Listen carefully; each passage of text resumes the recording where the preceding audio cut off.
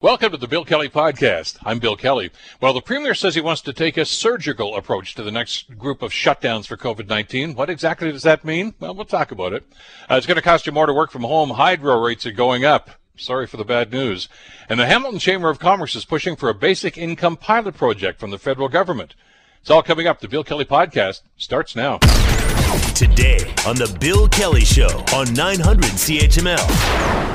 Yesterday, in his daily briefing, the Premier, Doug Ford, says that the numbers are up. They were up actually over the 5-day average, which should be concerning. But he said there's still room for hope here. Everyone in Ontario, all 14.5 million people, are doing a great job, and Dr. Brown will be out putting out information that we see the curve going down, which is great news. And I give all the credit to the people out there in Ontario, but we can't let our guard down.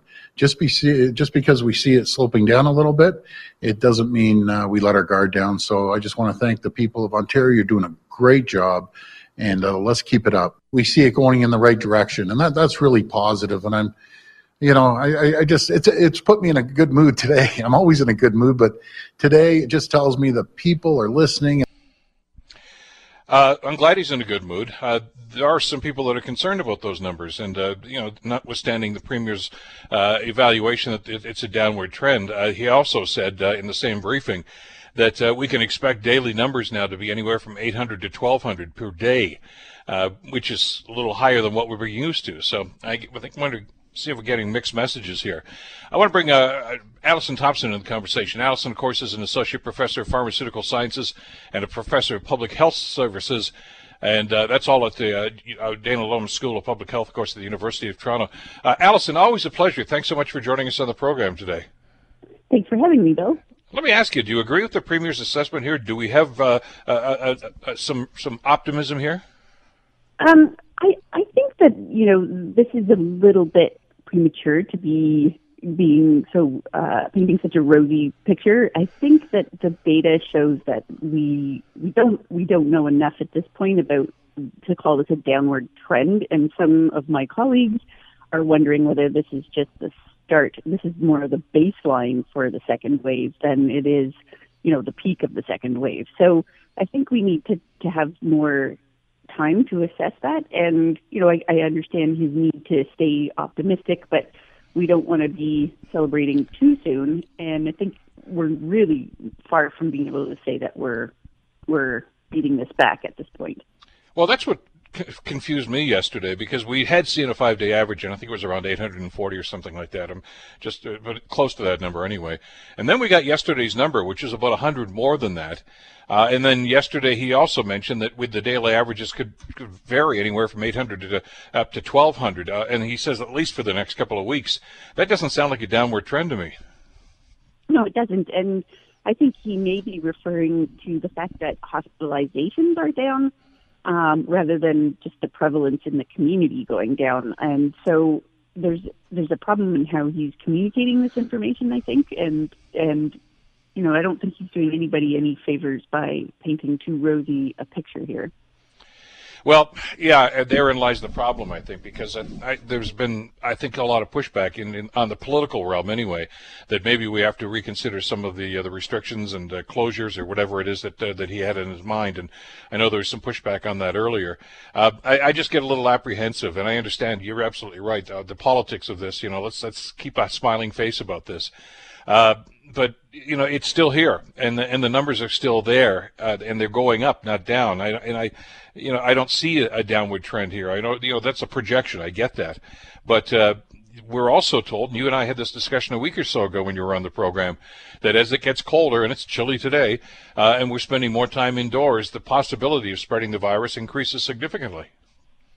Absolutely, and the option of keeping your windows open to get some fresh air in there and keep the indoor environment safer is rapidly that window is closing. So we're going to have to rethink our need to socialize and get creative. I think we've seen a big spike in people buying equipment to keep themselves warm outside. But these kinds of impacts on how we socialize are going to harm us in other ways. So there's a lot of question about what is a proportionate response right now to what we're seeing, and how can we balance some of the harms that shutting down does, not beyond the economic harms. There are many, many other harms that happen to people, and particularly for those in institutions like long-term care that are very concerning. Yeah, and I saw a story yesterday, and I guess, as you mentioned, I mean, we're learning something new about the virus almost every day. They're saying that the virus itself, and they're wondering if it can stay even in your body at 4 to 5 months, dormant to a certain extent, but it's still there. You don't get well in 4 days like somebody is bragging about these days. There are going to be some long-term effects, and we already know that there's going to be some long-term effects too. And I don't want to belittle this and simply say, hey, the worst is over, because every other expert aside from the Premier seems to be telling us that the worst may yet be, and it's going to depend a lot of on our behavior, isn't it? Yeah, a lot of it is about our behavior, and a lot of it is about their ability to actively manage and these cases, and to do the proper contact tracing. And if they switch to this more surgically precise response to the outbreak, which is, maybe that's an unfortunate metaphor he's using there about surgery, but if they're going to be more laser focused on where the outbreaks are occurring and responding that way, that's fantastic. But I don't really have the confidence that we have the capacity to do that, because it requires very, very rapid contact tracing, effective measures being implemented in a timely way, and we just haven't seen that. We haven't really seen that the province has the capacity to do that, and so. While the alternative is, the economic shutdown, and that's not a great solution, and it's really unfortunate that we don't see 9 months in more precise responses than just a blanket lockdown. But I don't really see him talking about what that surgically precise response to outbreak management is, and how they're going to do it, and how the capacity in terms of the public health measures has been bolstered. And that's a point. I got about a minute left here, but I wanted to get your read on that, because it's something that bothered me from earlier this week. It was a comment that the Premier made, and I'll follow along his metaphor about surgical approach. Before a surgeon even puts the scalpel in their hand, they determine where the problem is exactly, and that's where they attack. I don't know that the province has done that. I mean, they may say that, okay, the GTA, but is it really restaurants and bars that is causing this, or is it public gatherings? Because they're two different things. And if they're going to say, okay, we can't really control the public gatherings, so we're just going to put restrictions on the restaurants, that may not be solving the problem at all. Exactly, and to do it based on sort of by business type is very odd. You want to be looking at where are people gathering unsafely, and approaching the problem that way. And I'm not sure that saying whole classes of businesses are the problem here. So I think we need a lot more information about what this new approach is going to look like. And certainly it's very attractive. It avoids all kinds of other harms that we saw from the big full lockdown in March and April. So, it's an attractive approach, but I'd like to hear more about what he's planning there and what resources are being diverted into that kind of an approach. You and me both. Alison, always a pleasure. Thank you so much for the time. Have a great weekend. Thank you. You too. Happy Halloween. Take care. And you too. Alison Thompson, of course, from the University of Toronto, the Dalla Lana School of Public Health. Want to get the political end of this and find out what's going on. The smiles from the Premier yesterday that there's room for optimism. Not everybody is sharing that. Sabrina Nanji covers Queen's Park, of course, for Queen's Park Today, and she joins us on the Bill Kelly Show to give us that angle. Sabrina, thanks for the time. How are you doing this morning? Pretty good. Thanks for having me. Good. On Halloween Eve, I guess it is. Let's talk a little bit about this. Was it a trick or a treat yesterday? It sounds as if they wrote this report the day before. Then they got some, I thought, bad news about the numbers going up and the projection that they could go as high as 12 or 1,400 per day. That doesn't sound like we're on a downward trend, yet that seemed to be the spin we got yesterday. Yeah, the Premier, when he teased the data that we saw yesterday, earlier this week, he said, it put him in a good mood, and we were moving in the right direction. He did sort of seem to pump it up a little bit, and then when he was asked, for specifics, he did sort of walk it back. He said the curve is not exactly flattening, but we're moving in the right direction.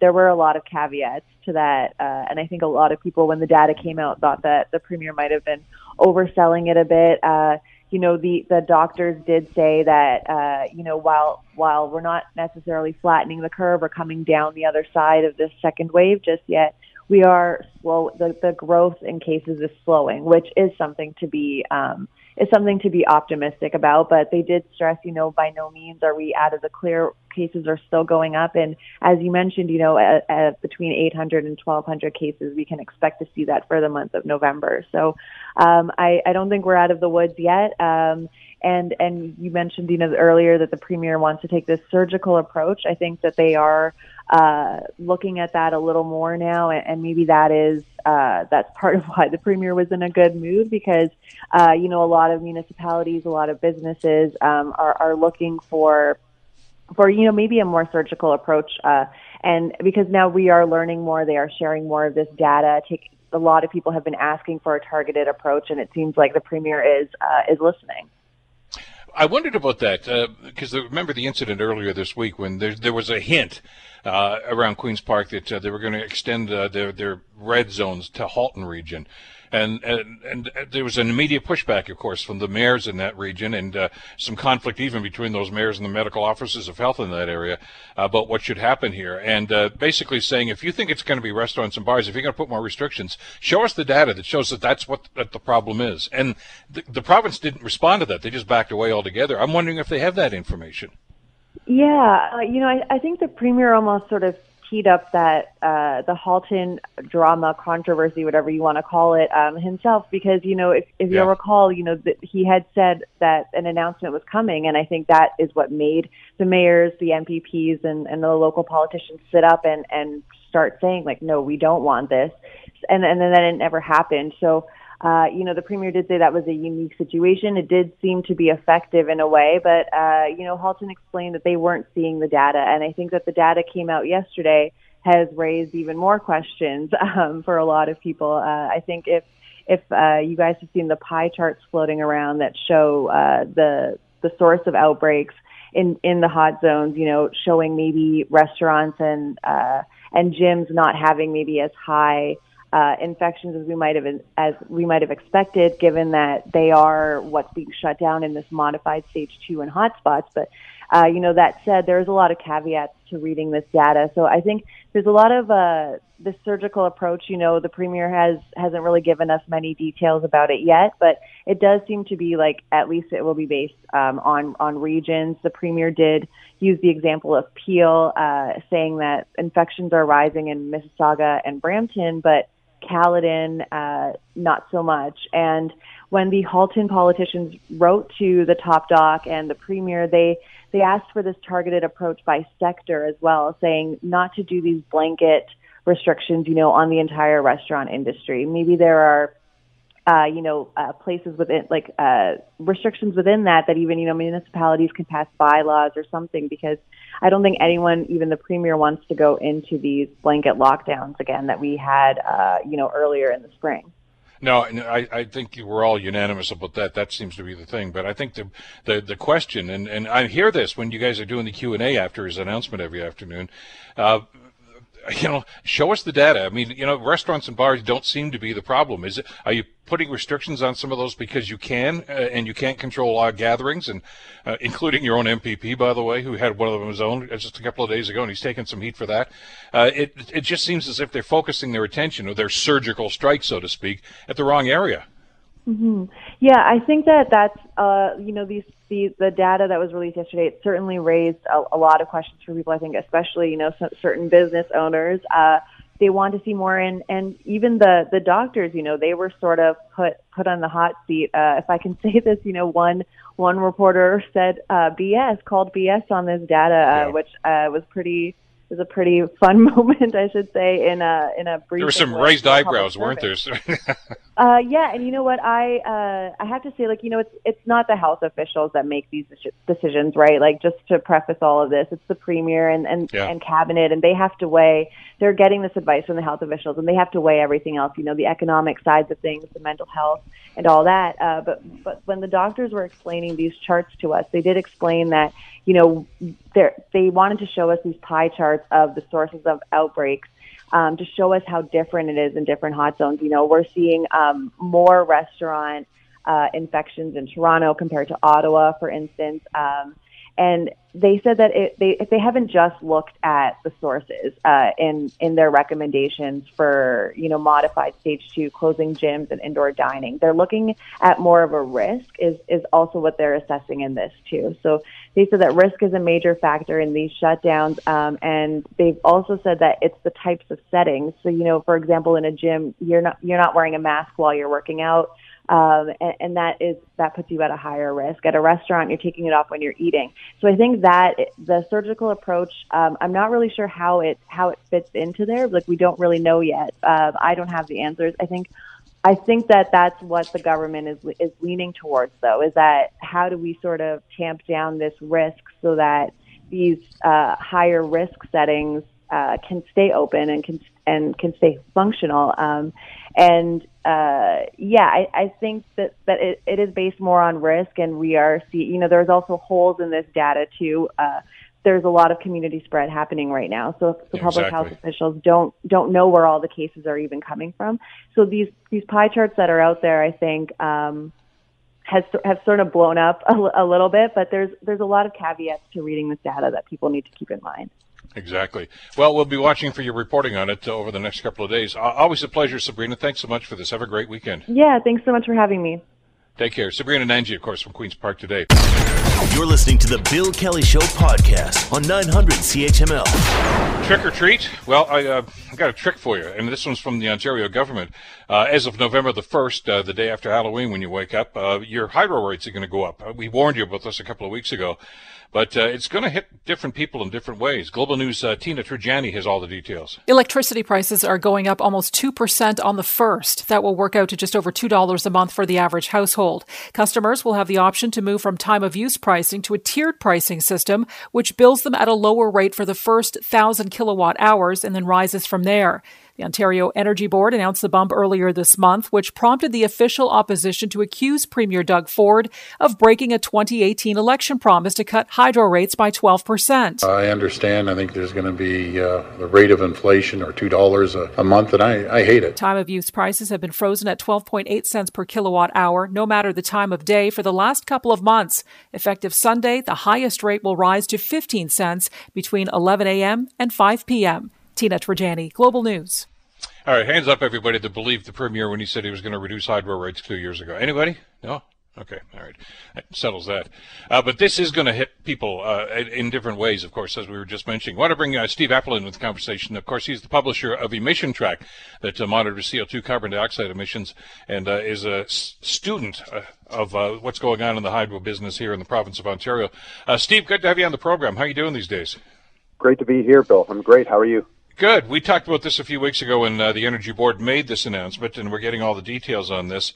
And it's not lost on, I guess, a lot of people that, notwithstanding the campaign promise, you can take those with a grain of salt, of course, but hydro rates for households have gone up about 1.8% since Doug Ford took office. We had a bit of a reprieve during the first part of the pandemic, but I guess the honeymoon's over. Yeah, it's just the same thing as if you are financing all your purchases through your income, your monthly income, and suddenly you just decide, well, I'm going to start putting some of it onto a credit card and claiming that, I saved money on my monthly expenses. No, I didn't. I borrowed the money.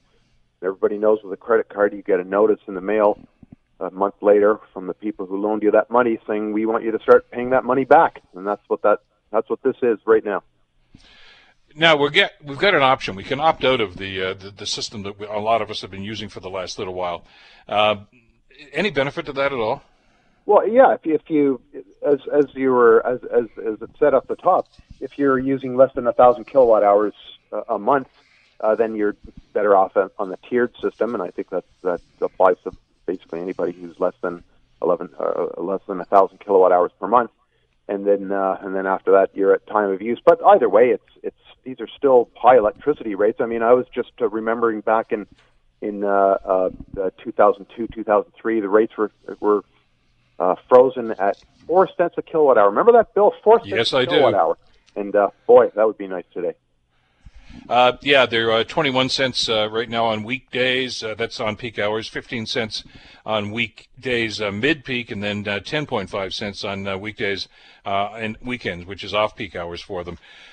Here's the problem, though. You say, because the barometer here is how much you're actually using. How many people are working from home these days? And using more hydro than they probably ever had to. I mean, I'm a case in point. I've been here since March 15th, and I've got, this computer over here, this thing here, and on it goes, and it's all coming on my hydro bill. And so not only is my rates going up, but I'm using a lot more hydro than I want to, and I'm not the only person. There's a lot of people doing this now. Absolutely, and the importance of residential electricity has gotten much higher, just because it's now running the economy, whereas before it was powering commercial enterprises and institutions. Those that have workforces that are now working from home, well, that burden has gone over to the residential side, and we got to get our money's worth, or we've got to pay those contracts that we signed back in the last 10, 15 years, and that's what this is. Well, whether you're working, as I am, for a broadcasting institution, or if you're working for IBM or whatever it is, they paid the hydro set every time you went into the office. I mean, God bless them. They gave you the computer, they gave everything else. But the hydro bill didn't go to the employees. It went to the company. Now the bill's going to the employees, and for God knows how long. So, I mean, this is a double whammy for an awful lot of people that are doing this sort of stuff now. Absolutely, and are you going to be able to claim that as a business expense, or pass that through to your employer and have them claim it as a business expense? This whole thing becomes horribly complicated. But yeah, to add a layer of complication on top of the tiered price structure, the time of use price structure, and those rates that you quoted, those are the electricity. That's for the kilowatt hours that you're consuming. It doesn't pay for the there's the distribution cost as well, and the system management cost, and those things have also doubled since 2009. So yeah, this whole thing's just a big, complicated mess. And as we discussed the last time, we're heading into the darkest, coldest part of the year, and a essential source of energy. The price is going up. Yeah, and therein lies the problem about, we're going to be using more, even if you're not working at home, you're going to be using more hydro as a result. Now, of course, when he made this announcement, you heard he said it really bugs him that this is happening, but, well, not as much as it bugs us, I think. And he says we're working on a plan to try to reduce hydro rates. Of course, he said that 2 years ago as well, and every politician always says that. I saw one headline, Steve, earlier today that says your hydro rates are going up and there's not really much anybody can do about it. I can't believe that. There's got to be something going on here that we could do. And I don't know that anybody's tapped into it yet, but do we just have to shrug our shoulders and say, well, that's just the way things are going to be? Well, for the short term, I think that is what we're going to have to do, because these are systemic, baked-in costs that are going to be really hard to untangle. We're going to have to back some of that stuff up and reverse it, and that's going to take some time. But like I said, they're systemic, baked-in.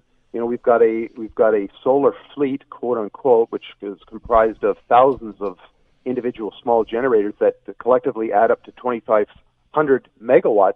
That give us nothing in the middle of the night when we've got a big heating demand, and then suddenly spring into life and max out in the early afternoon at sometimes up to 2,500 megawatts. Those are all getting extremely high rates, and should they be getting these high rates? These are questions that are going to it's going to go legal. You've got, as I mentioned a couple of times ago, the National Steel Car case in Hamilton who is suing the system operator over the global adjustment. That's going to be the sort of tip of the iceberg when it comes to the legal ramifications of expensive electricity in these really high priced contracts. Well, what scares me is the easy way for governments to do this, as you say, is to either freeze the rates or arbitrarily reduce them. But that simply adds up to the debt, which is going to fall on our shoulders eventually. I mean, that's what Ernie Eves did. You may remember way back when he froze side and said that you're never going to pay more than that. Well, the rates went up. Somebody had to get paid, and so it was. We were banking that, and of course that got added onto the hydro debt that everybody ended up paying. We actually had a line item on our bill for that for the longest time. So there doesn't seem to be a way here that we as consumers are going to be winners here. No, that's right. But there is a way that you can attack take a knife to some of the really more outrageous contracts. And there's a lot of generation that's in our system right now that is fetching a contract rate that is way, way more than the average price of electricity, even if you factor in all the contracted stuff. The average price of electricity right now is about 9 or 10 cents, and there are contracted sources that are getting 13 cents, 15 cents, and upwards of 20 cents per kilowatt hour. And what benefit are they providing? This we need to take a very hard look at. And there's no law that says we can't go back and renegotiate a contract when we realize that it's disadvantageous to the bulk of the ratepayers in the province. Yeah, and that's pertaining to Ford's point yesterday. He says, I'm going to blame the previous government, which every government always does. But there is a shred of proof to that because of all the contracts they hired. I know there are people that are going to say, well, if you don't like the hydro rates, but you've got to put more effort into, alternative sources of energy. And, they signed some rather lucrative contracts with a number of people for wind turbines and a whole bunch of other things right now. And that's part of our hardware bill. We have to understand that. Some of that stuff hasn't really worked out too well. And the problem I had with this, and I think you and I talked about this when Ford got elected, his idea to do with cap and trade and everything else was rip it up. Well, there are legal ramifications to that. Renegotiate might be a better deal. It doesn't mean the contract's going to go away, but maybe we can get a better deal. That's an option at this stage.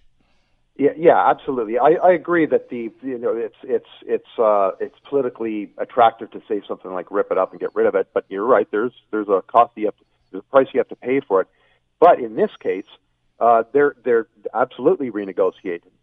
It's just no government, including the current one, and let's be fair. They're halfway through the mandate, and a big chunk of that has been this pandemic. Yeah. But there's nothing that says that they can't go back and renegotiate these rates and give a new rate to some of this just really outrageous stuff that's baked in for 20 years. I mean, we're going to be paying this for 20 years. There's system costs that are included with that, like transmission that are going to be extremely difficult to buy down the costs from because they're hooked up to inefficient generation, and they've got baked in costs it's going to take them longer to pay off than normal. So that's got to be this is a horrible mess. But somebody's got to start taking a knife to these contracts. We'll watch and see what the next steps are. And Steve, always a pleasure. Thanks so much for the time today. Great talking with you. Always a pleasure, Bill. Thank you. Take care. Steve Aplin, of course, from Emission Trak. You're listening to the Bill Kelly Show podcast on 900 CHML. The Hamilton Chamber of Commerce is pushing for a rather, I think a needed program that's been going on for quite some time. The pilot project has, and the concept's been here for quite some time. This is really an offshoot from the Canadian Chamber of Commerce convention, which took place virtually this year, of course, because of what's going on with COVID-19. To explain what's happening, I want to bring Keanin Loomis back into the program. Keanin, of course, is the president and CEO of the Hamilton Chamber of Commerce. Keanin, welcome back to the program. Glad to have you with us today. Good morning, Bill. Nice to talk to you. I saw your press release here, and you were talking about the national conference, and got me a little melancholy. I actually presented a motion at that conference years ago when I was still on city council out in Calgary about I know what it was now. It was about remediation for brownfields, and it passed unanimously. And of course, the chamber lobbied the government, and we've got a policy in place. So the chamber works. I mean, you guys are a very efficient body for representing businesses and I guess, advising governments about what you'd like to see happen here. So, and as per usual, this is what you guys did again this year. And you're encouraging the government right now to take a second look at this basic income project that many people in the Hamilton area know all about. Yeah. Well, thanks, Bill, for the opportunity to talk about it. As you have witnessed, it's a very interesting process. The Canadian Chamber annual general meeting. All of my colleagues from across the country gather and have most of them have proposed resolutions to be adopted by the entire network and to form the advocacy agenda for the Canadian Chamber of Commerce vis-a-vis the federal government. And so this year, our policy was to encourage the federal government to create a basic income pilot project so that we as a network can have a stance on what is, one of the biggest public policy discussions right now, part of our national discourse. And up until this point, the CCC had no stance on basic income, and of course, we could very easily see this as being an issue in the next election. And by the way, for people that haven't attended a conference like this, this is not just, hey, I want to present the motion, let's vote on this. This is sort of like Dragon's Den. You have to sell them on this. I mean, you make a presentation, and you've got to win them over. Yeah, there's a lot of politicking that goes on between caucuses leading up to the conference itself. You always have to make sure that you have a good amount of support from the Alberta caucus, and the Alberta caucus always has to make sure there's a certain amount of support from the Ontario caucus as well, because these resolutions have to pass with 2/3 of approval by the body, and so Ontario and Alberta effectively have a veto if they as a caucus vote against something. So, one of the encouraging things that, about this whole process this year for us on basic income is, there were some chambers that are just fundamentally opposed to the concept of basic income, but there were enough, and especially enough in Alberta, in support to be able to get us to pass this resolution this year. And as I mentioned a couple of seconds ago there, I mean, you've got some perspective on this because a previous provincial government here in Ontario did adopt a pilot project for basic income, and Hamilton was one of the sites. So we've got some, I don't want to say data because a lot of the stuff we got was anecdotal. And sadly, the government pulled the plug on it. The new government pulled the plug on it before they were able to get a whole lot of information about this. But we did see it in action. And talk to us about that, Keanin, about your perspective on that and why you felt it's a good idea going forward now for the federal government. Yeah, so because of that, we have built up a great deal of knowledge of basic income as an organization and as a community, and a great deal of advocacy as well.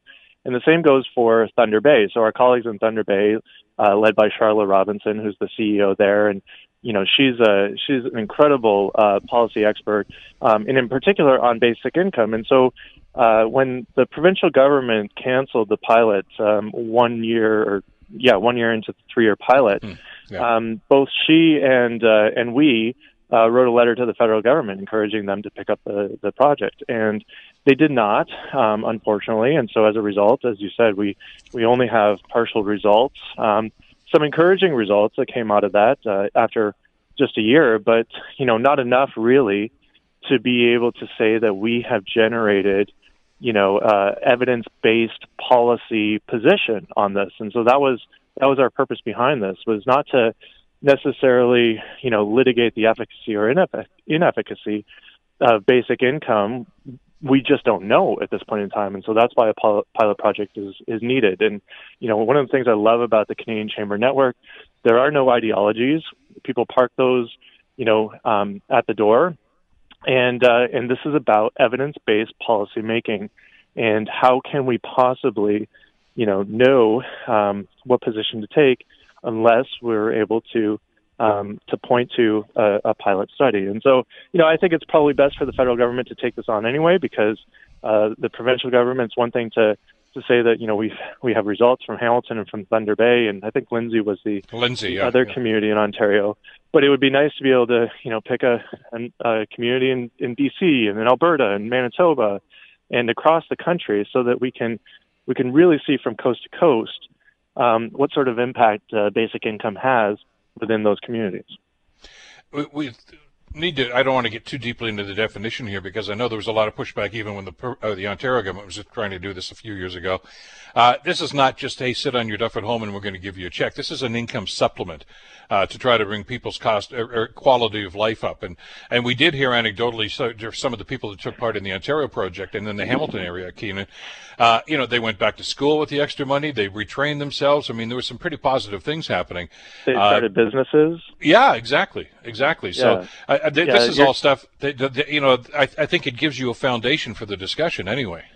Yeah, you're not going to live a lavish lifestyle off of basic income. It's really just about covering the necessities in life, but being able to not have to worry about necessarily where your next meal is going to come from or how to pay your rent for this year or for this month, and instead be able to say, okay, that's covered. Now I have the opportunity to go to school, or I have the opportunity to be able to start up that business that I always wanted.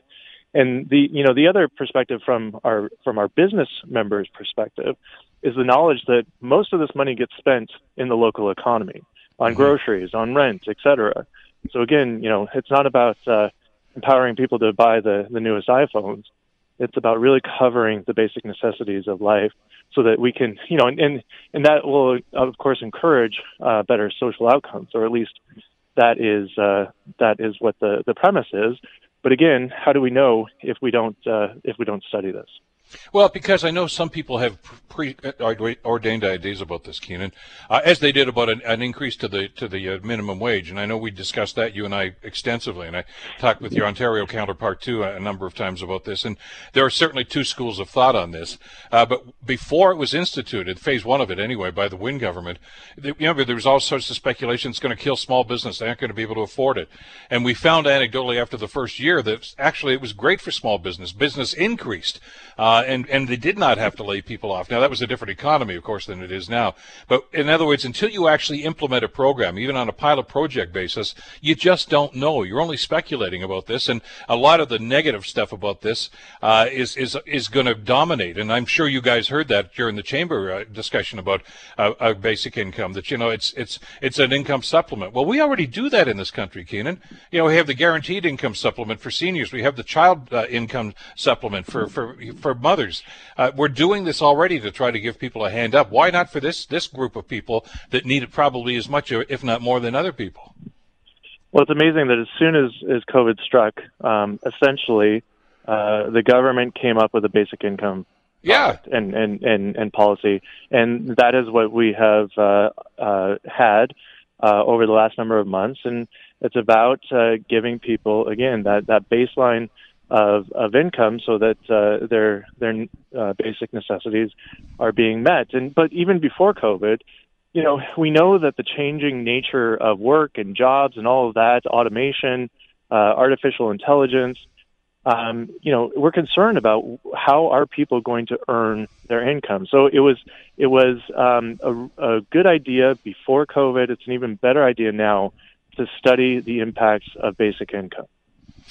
Well, there were rumors going around when the CERB program was coming, well, the first phase of it anyway. They did extend the deadline on it, of course. But there was speculation in Ottawa that they were simply going to roll that CERB program into a basic income program, because you're right. If not basic income in name, it certainly is in practice. It's exactly what they were doing. It's a top-up so people could get by. So they're already in that mindset, aren't they? Yeah, well, and we have a whole system and many, many layers to this system, as you were suggesting. We do have a nice social security safety net here in this country, and certainly I look at what's going on down south. It's going to be really, really difficult for people to meet their needs. It already is, and it's getting even worse. But we have a certain basic level of support in this country. But what has happened is we have created this Byzantine welfare system that is really has bloated the bureaucracy. So part of the whole concept of this, or one of the interesting aspects of this, is you can really simplify and probably shrink government by the creation of this basic income project, and that's something that is also very appealing to businesses and to those of more conservative ideologies. So in the end, I think that we can see that there is a large embrace for basic income across the entire ideological spectrum here in this country. And as I said, we can very easily see this as being a big issue in the next election. And so it was important for us to make sure that we as a network had a stance on this. And to be sure, I mean, even when they tried it in Ontario here, there's for all intents and purposes, a means test. Not everybody gets a check. I mean, you have to show that you qualify in a situation like that, and then, of course, they monitor it, see how things are going over a period of time. So there's that. But you're right; it alleviates an awful lot of the problems that bureaucracy was created to try to address. Things like affordable housing and homelessness and poverty issues and increase in people that are taking time off because they're sick, raising that income and giving them that opportunity and that comfort level doesn't alleviate all those, but it certainly reduces the impact of a lot of those programs. And I got to ask you, what are next steps now? I mean, you've passed this now. The Canadian Chamber's got this tucked away. I mean, usually when you're having a normal conference in whatever city it's going to be, there's always a couple of ministers kicking around there too that you can actually grab a cup of coffee with. When you're doing it virtually, it's a little bit different. So what are your next steps now? Well, obviously there are a whole slew of priorities right now. The Canadian Chamber, this is just one of many issues that we're dealing with at the moment. One of many issues that were on the agenda. Infrastructure was a big part of it. Tax reform. There's a lot of things, obviously. So I think more than anything, to have this in their back pocket, to be able to respond to the conversation that happens in Ottawa.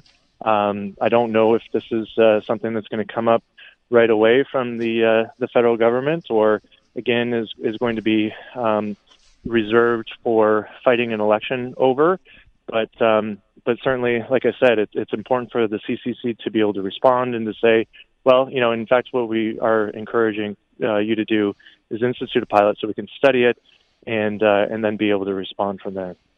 Well, I know from that standpoint, if you're looking at their schedule, so to speak, Finance Minister Freeland said there's going to be an economic update, I guess, sometime in November. Probably not a budget until, usually they do it, end of January, early February. So you've got a little bit of time here to talk to them and play with them about this and see if they want to institute it. It'd be nice if it was included in a throne speech in a budget at some point. Well, it could very well be, yeah. It's up to you guys from here on in. You got to carry the ball. Well, that's right. Our advocacy certainly will not end on this, and we're highly motivated within the Ontario Chamber network to encourage this pilot as well. So it's nice to again make this a national policy. Keanin, kudos to you guys for instituting this and for running with it and getting it over the goal line and getting the rest of the Canadian Chamber, the majority of them anyway, on side with this. And here's hoping you have continued success with it. Thanks so much for the time today. Thanks, Bill. Really appreciate it. Take care. Keanin Loomis, President and CEO of the Hamilton Chamber of Commerce. The Bill Kelly Show, weekdays from 9 to noon on 900 CHML. The Bill Kelly Podcast is available on Apple Podcast, Google Podcast, or wherever you get your podcasts from. You can also listen to The Bill Kelly Show weekdays from 9 till noon on 900 CHML. I'm Bill Kelly. Thanks again for listening. And don't forget to subscribe to the podcast. It's free, so you never miss an episode. And make sure that you rate and review.